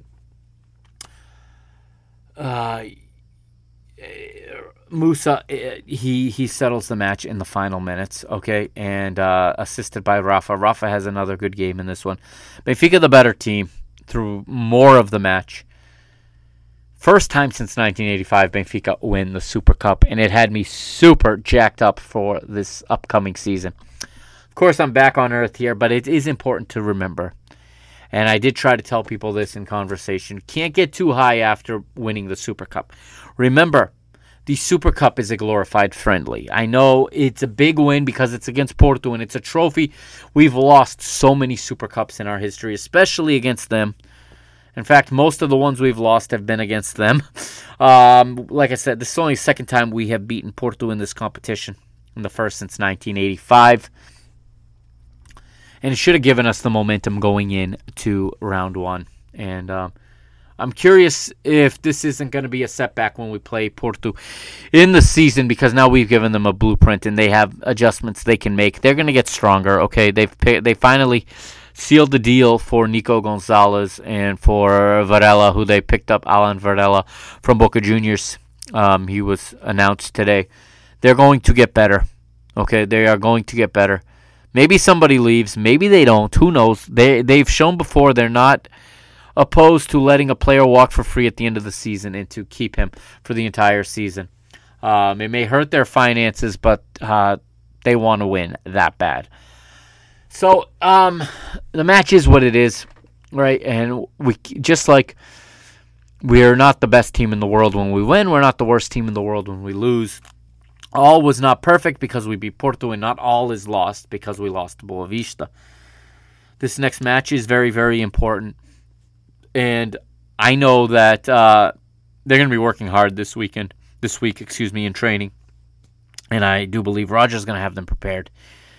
They need to come out and make a statement on Saturday night. I'll be traveling Saturday. I will be on my way to Ohio this weekend. I am going to Hell is Real. I'm going to the Ohio Derby. Columbus Crew hosting FC Cincinnati. I'll be in the house for that Saturday night. I'll be watching... Sunday night. So Saturday night I will be watching Benfica's match in my hotel room when I get to Ohio. It's a long drive. I'm going to be driving about 15 hours over the course of 2 days. And then I'm going to be driving, all of it on Monday to come back because I got to work Tuesday. So next episode, the next Mr. Benfica will probably be sometime around next Tuesday or Wednesday when I get back from Ohio. I do plan to have the season premiere of Liga 3 em English out by Friday, the latest. I'm hoping to do it Thursday, but by Friday, the latest. Rounds 1 and 2 already in the book in Liga 3. They played 2 rounds inside of a week.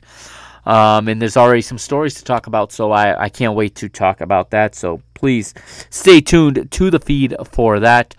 Like I said, the league table already up at MrBenfica.com. You'll be shocked to find Gil Vicente, top of the table after one round. Okay, I think this is going to do it for Mr. Benfica, episode 167, the first of season 6. Can't believe this is already season 6 here. Again, if you want to contact me, feel free to drop me a DM on X, on Twitter, whatever you still call it. I'll use both names for now. At Mike Agostinho, that's at MikeAgostinho. And the show is at Benfica Mister. If this is your first time listening and you're still with me here, thank you for staying through the entire episode. I know it has been long. My goal this season is to not have such 2-hour episodes every week and to not do multiple games in every episode. So I'm going to try my best to stay as current as I can this season, even if it means it has to be shorter, less detailed episodes. As you see, I kind of skimmed over this Super Cup that it would have easily been an hour plus talking about last week, but it is what it is. Again, questions, concerns, comments, thoughts, feel free to hit me up. My DMs are always open. And I look forward to talking to you again soon.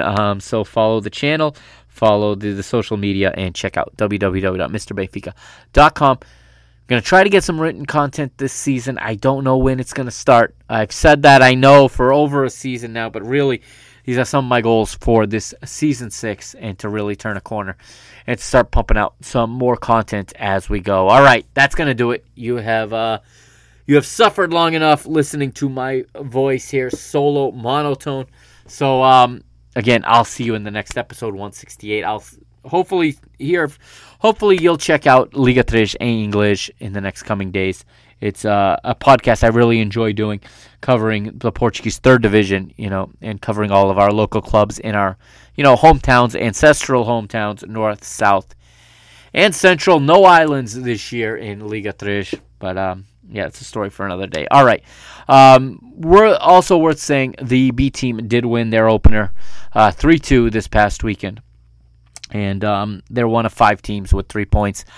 I hope to pay a little more attention to them this season. Of course, it's hard now with BTV not on my Fubo app. I'm not able to record BTV, so I will try. All right, I will try, like I said. And again, there's more content coming your way. There is some special content that I've been working on that I just haven't put out, and I will get that out maybe when we get to an international break in about a month or so. But that's it. Thank you for listening once again. This has been Mr. Benfica. Like I said, I'm the Mr. Mike Agostinho signing off, and I'll see you next time here on Mr. Benfica. Carrega Benfica. Força Benfica. Remember the hashtag. If you love football, you love Benfica.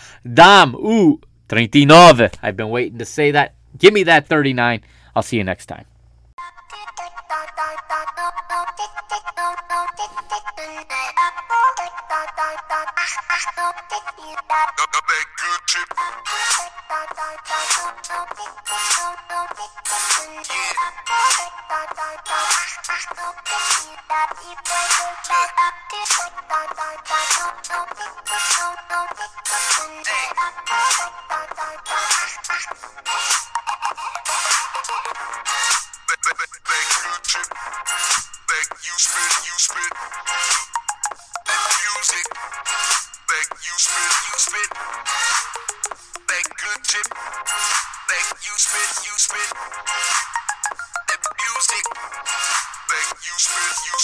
I hate the music business, the way your bully's gifted. Artists switch from being honest to cool and distant, new but not truly different. We got unruly misfits, players and jocks while we playing the part of the coolest victim. Ain't a high school movie, had a brace like Tootie when the news hit them. Only if you will listen, cause there ain't nothing new about the facts of life, dude. So why don't you sit calm? If the shoe fits on, why don't you kick some of that good shit that you spit? Amusement fun, they get you sick from 2 spins at music 101. It gets fun in the club, I'm done unless I go numb. Make my flow dumb, go write a hit song called Fight or Run. So many idols come, so many idols go, but in the end, man, I don't know. Yeah.